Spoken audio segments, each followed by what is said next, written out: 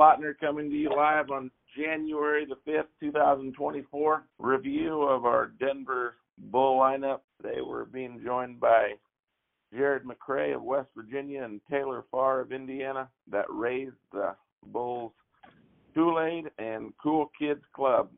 Jared McCray, tell the audience about your operation. Well, we're out of Bridgeport, West Virginia, and we run about 80 mama cows and flush a few donors. Yep. I'm Taylor Farr from Royal Center, Indiana, where we operate Far Stock Farms with my brother and my dad and our whole families. Raise show cattle and show pigs. Try to make marketable show steers and show heifers, a few heifers, but try to make them marketable to go across the country. Also married my wife, Kristen, and my kids, Scarlett and Stetson. The cow that these bulls are out of is called Dime. Could you just tell the story on how she came to be partners on the cow and just kind of the background? Yep. I'll give a little background. Cow goes back to the Dime cow. She'd be a business done right out of the Boppy cow. Boppy would have been an MAB on Bearcat's sister. How Boppy came about, which would be the grandmother of the bull Kool-Aid and Cool Kids Club that are coming there. That cow, we sold a flush on Bearcat's sister in the sale. Tim Traddles in Michigan bought that flush and decided to do her to MAB. That'd be the first time that cow had ever been done crossbred. He did it. We split the embryos after so many eggs. We had a few, and he had a few, and he had this crazy recip, and he said, hey, let's sell this cow. I want to get rid of her. She's taking my calves. So I ended up buying that cow, that recip cow, off of Tim Traddles, and then she had Boppy. Well, then she had Boppy for a few years, and sent a picture to Brandon Horn, and I said, hey, what's this cow work on? She's a TH carrier, and he said, absolutely, do her to BDR. So we did her to BDR. The rest is history. They've all been very good. I mean, we've had Dime Bejeweled. I've got 5 donor cows.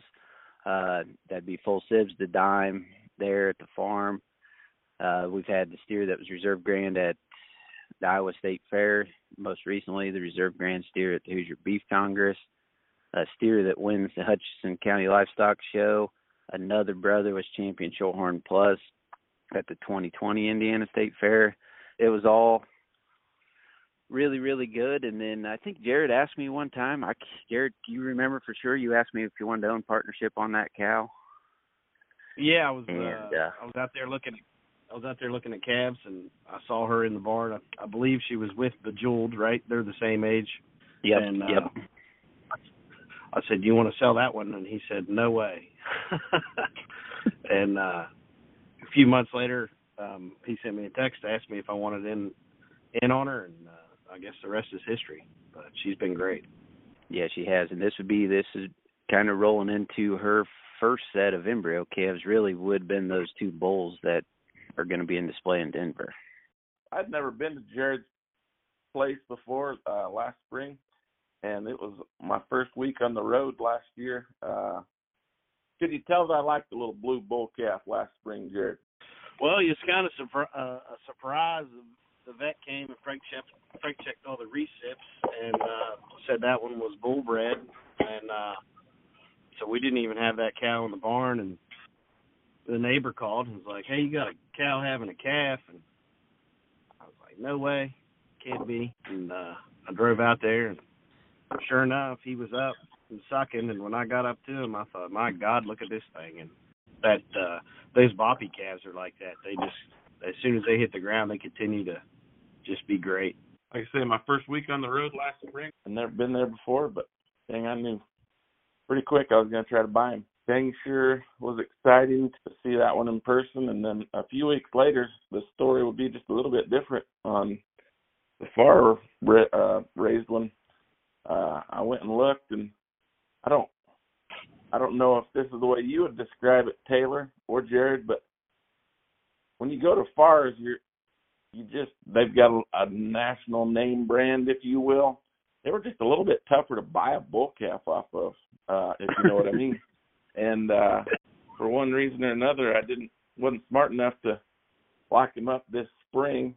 But I was thinking about him all spring and summer. I lost a little bit of sleep, wishing I would have bought him because I didn't know if he'd be available if and when I went back.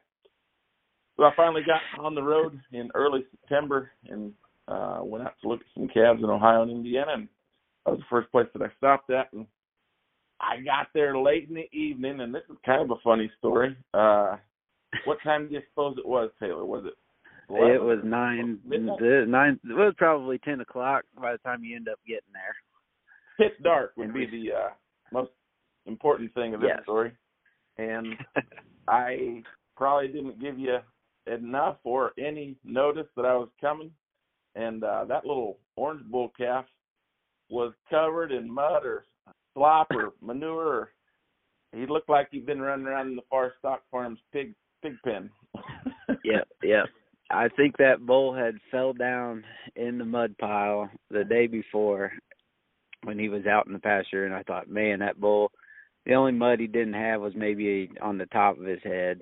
And you told me you're coming, and I thought, well, he's either going to like him or he's not, and I'm not going to get him already anyways. And threw him out. It's pitch black. There's one big 300-watt bulb kind of glaring on him, and he's covered in mud. And I said, man, he looks really good.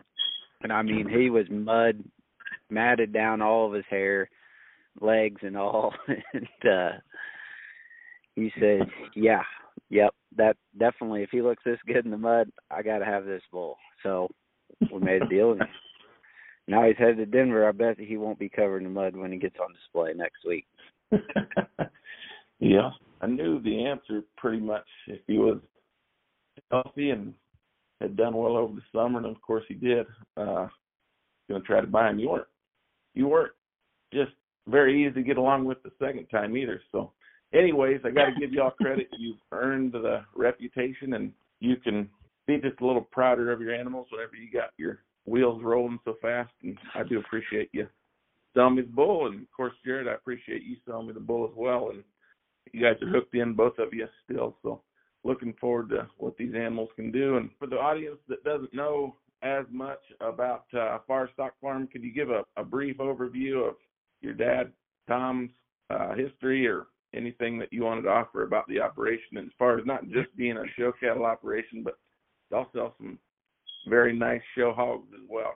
Yep, my dad started this back, my grandpa, Bill and Betty Farr, started it back in 1947. And then my dad and my uncle came in their 70s and kind of really started extensively using AI and embryo transplant back in the early 70s with Dr. Hannon. And then, he's continued to kind of be an outlier in terms of the way he likes his livestock, especially in terms of the Shorthorn breed relative to a majority of the Shorthorn breeders out there. And, he was able to raise this sire of both these bulls, which is Perfection. And, there's a lot of people that think when Perfection came out, or any kind of Shorthorn bull, that they'd never breed a yellow or a gray or a black or a red or any kind of crossbred cow Shorthorn. There's just no way they wouldn't be stout enough. They wouldn't be good enough. And then the times have changed, especially on this bull Perfection. You start seeing this bull running across the gauntlet, breeding any kind of dirty cow out there in the country, just what color they are. And that's when I talked to Jared about Dime.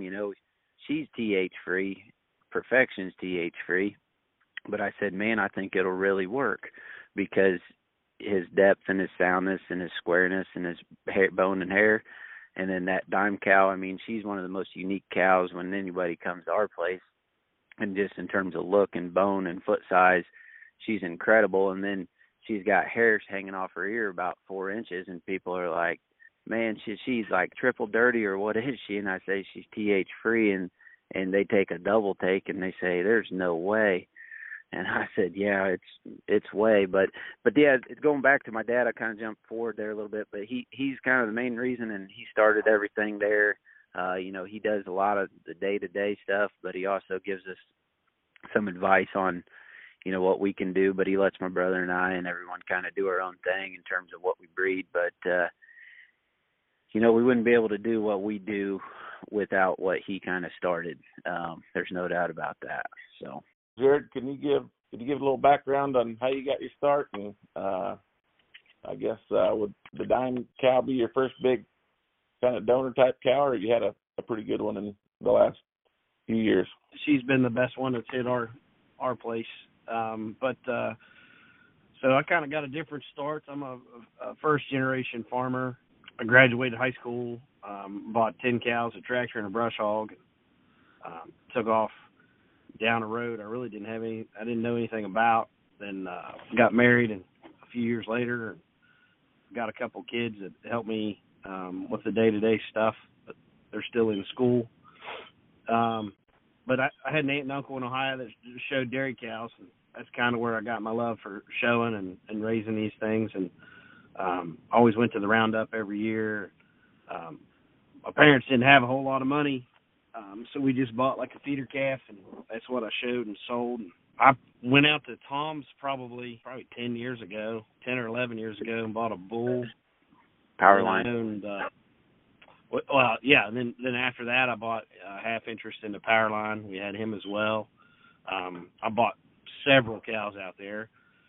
They've all done really well, and I'll tell you, hats off to them. When I go out there, I go to learn. I mean, I'm not there very long when we swing in to see what they got, but it's always, Tom is super knowledgeable, and a lot of the things that he does out there, I've kind of tried to implement back here and kind of model some stuff off the way they do things, and it's always worked well. So, folks outside your area, how do you go year to year? Say you want to buy a calf off of Fars or McCray, could you give your cell phone number? And then I think Fars obviously have some live production sales, and Jared, you can let the folks know if you have a private treaty or an auction or a sale in the fall.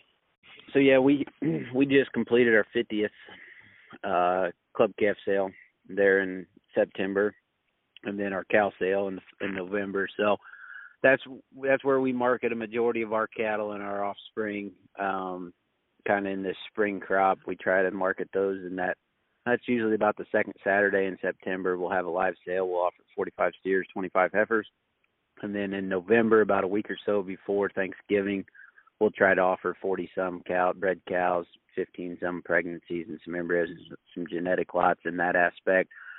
Bulls we kind of offer year-round. Like Matt said, if we're keeping them bulls, we got a lot of confidence in them that they're going to kind of go out and be what they're going to be. So, but we do keep some bulls, and we sell them year-round. And then kind of our summer calves that we've got right now, we kind of sell those private treaty. They're kind of a first come, first served. We'll get a good crop of those as well. And my number is 574-727-5610, but you can call any of us and kind of discuss things. So I appreciate it. What about if you're in the market for a show hog? When do you sell them deals? Show pigs, we're farrowing right now. We've been farrowing. We've got some weaned. We'll sell some of those online here. Probably the 1st of February, we'll go to a few consignment sales, and then we will have a live sale, which is pretty rare for a farm sale to happen on pigs anymore. And maybe calves too. But it's going to be March 9th, and I'll sell 100 of them there in that farm sale. And we've moved up a total of 1 month from probably a month and a half from when I was a young boy till now, which it's not seemed like that long, but 20-some years we've moved 6 weeks earlier selling the same age pigs. It's changing of the times, there's no doubt about it. How about you, Jared? We'll sell some private treaty mostly. We'll try to go to the livestock roundup. Took a few years off there. But hopefully this fall we'll be back down there marketing some calves. And but anybody's welcome to come anytime. My phone number is 304-838-5650. And Jared, you told me it was your first time coming to Denver. Will you be able to make the show, Taylor? Or are you guys busy taking care of business? I'm going to try to. We've got a big slug of recips due January 13th, but I'm going to try to make it out at least on Friday. Totally understand. Yep. Nothing like flying into Denver to the National Western and seeing the big mountains in the background. We're sure excited that it's kind of getting back to normal, being a big event with multi-breeders. Mentioned in the podcast yesterday that we've had a lot of interest on our group, and so I'll shout them out again in case people didn't listen to the one yesterday. There's some really good things coming from Nelson, England, and Illinois, and Wade Rodgers from Iowa is bringing a bull or two this year, and darn sure looking forward to the atmosphere that we had pre-2020 There's just simply nothing like Denver in terms of atmosphere, and being shoulder to shoulder for several hours every Friday and Saturday for 20 years is something that is just, there's nothing else like it in this show cattle industry. And we look forward to Denver getting back to normal now that some of that COVID craziness has went away. Once again, thank you guys for selling me the bulls, and can't wait to see you, and darn sure looking forward to showing the public. Oh, one thing that I would mention, the Blue Bull Cool Kids Club tested triple clean, TH, pH, and DS free, and then the Orange Bull Kool-Aid tested DS carrier, but TH and PHA free, of course, because of the mating. Taylor, could you give the audience a quick review? I think you have, I generally ask you about DS almost every time I come to your farm in the spring.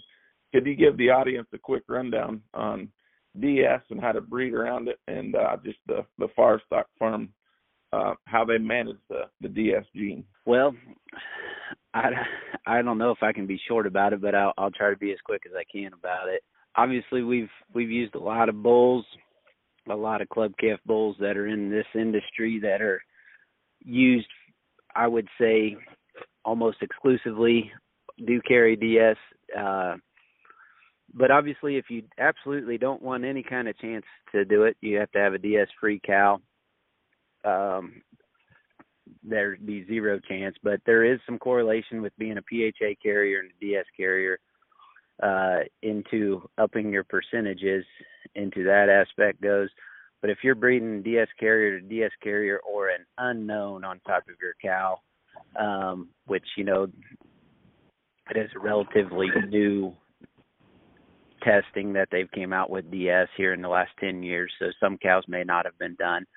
But I would say, those DS carrier, there is certain bulls that will have a less chance of having a DS affected calf. And then when you get into the DS homozygous cattle, which we have had some, and we've used some bulls that are out in this industry that have it as well, you maybe increase your chances of having an affected calf. But I would say, we've done a lot of DS homozygous, and we've had no affected calves in that aspect, which kind of makes it a little bit interesting when you look at mathematical or a chart and you say there's just no way. But we can kind of show you and prove to you the some matings that we've done that are okay in that. But these two bulls with Cool Kids Club, if you've got a chance, or you've got a cow that's you don't know, but say you like her, there's probably a good chance she's a DS carrier. So you could use that bull, and you would have a safe bet whether you're selling embryos to people and having no affected calves, or if you're a smaller operation and you need to have that reassurance of not having kind of an affected calf. But I will tell you, the DS, you need to kind of incorporate it, because it still doesn't matter if you have a calf that's not any good that you can't sell because you're scared to use DS, or you're questioning yourself in that aspect.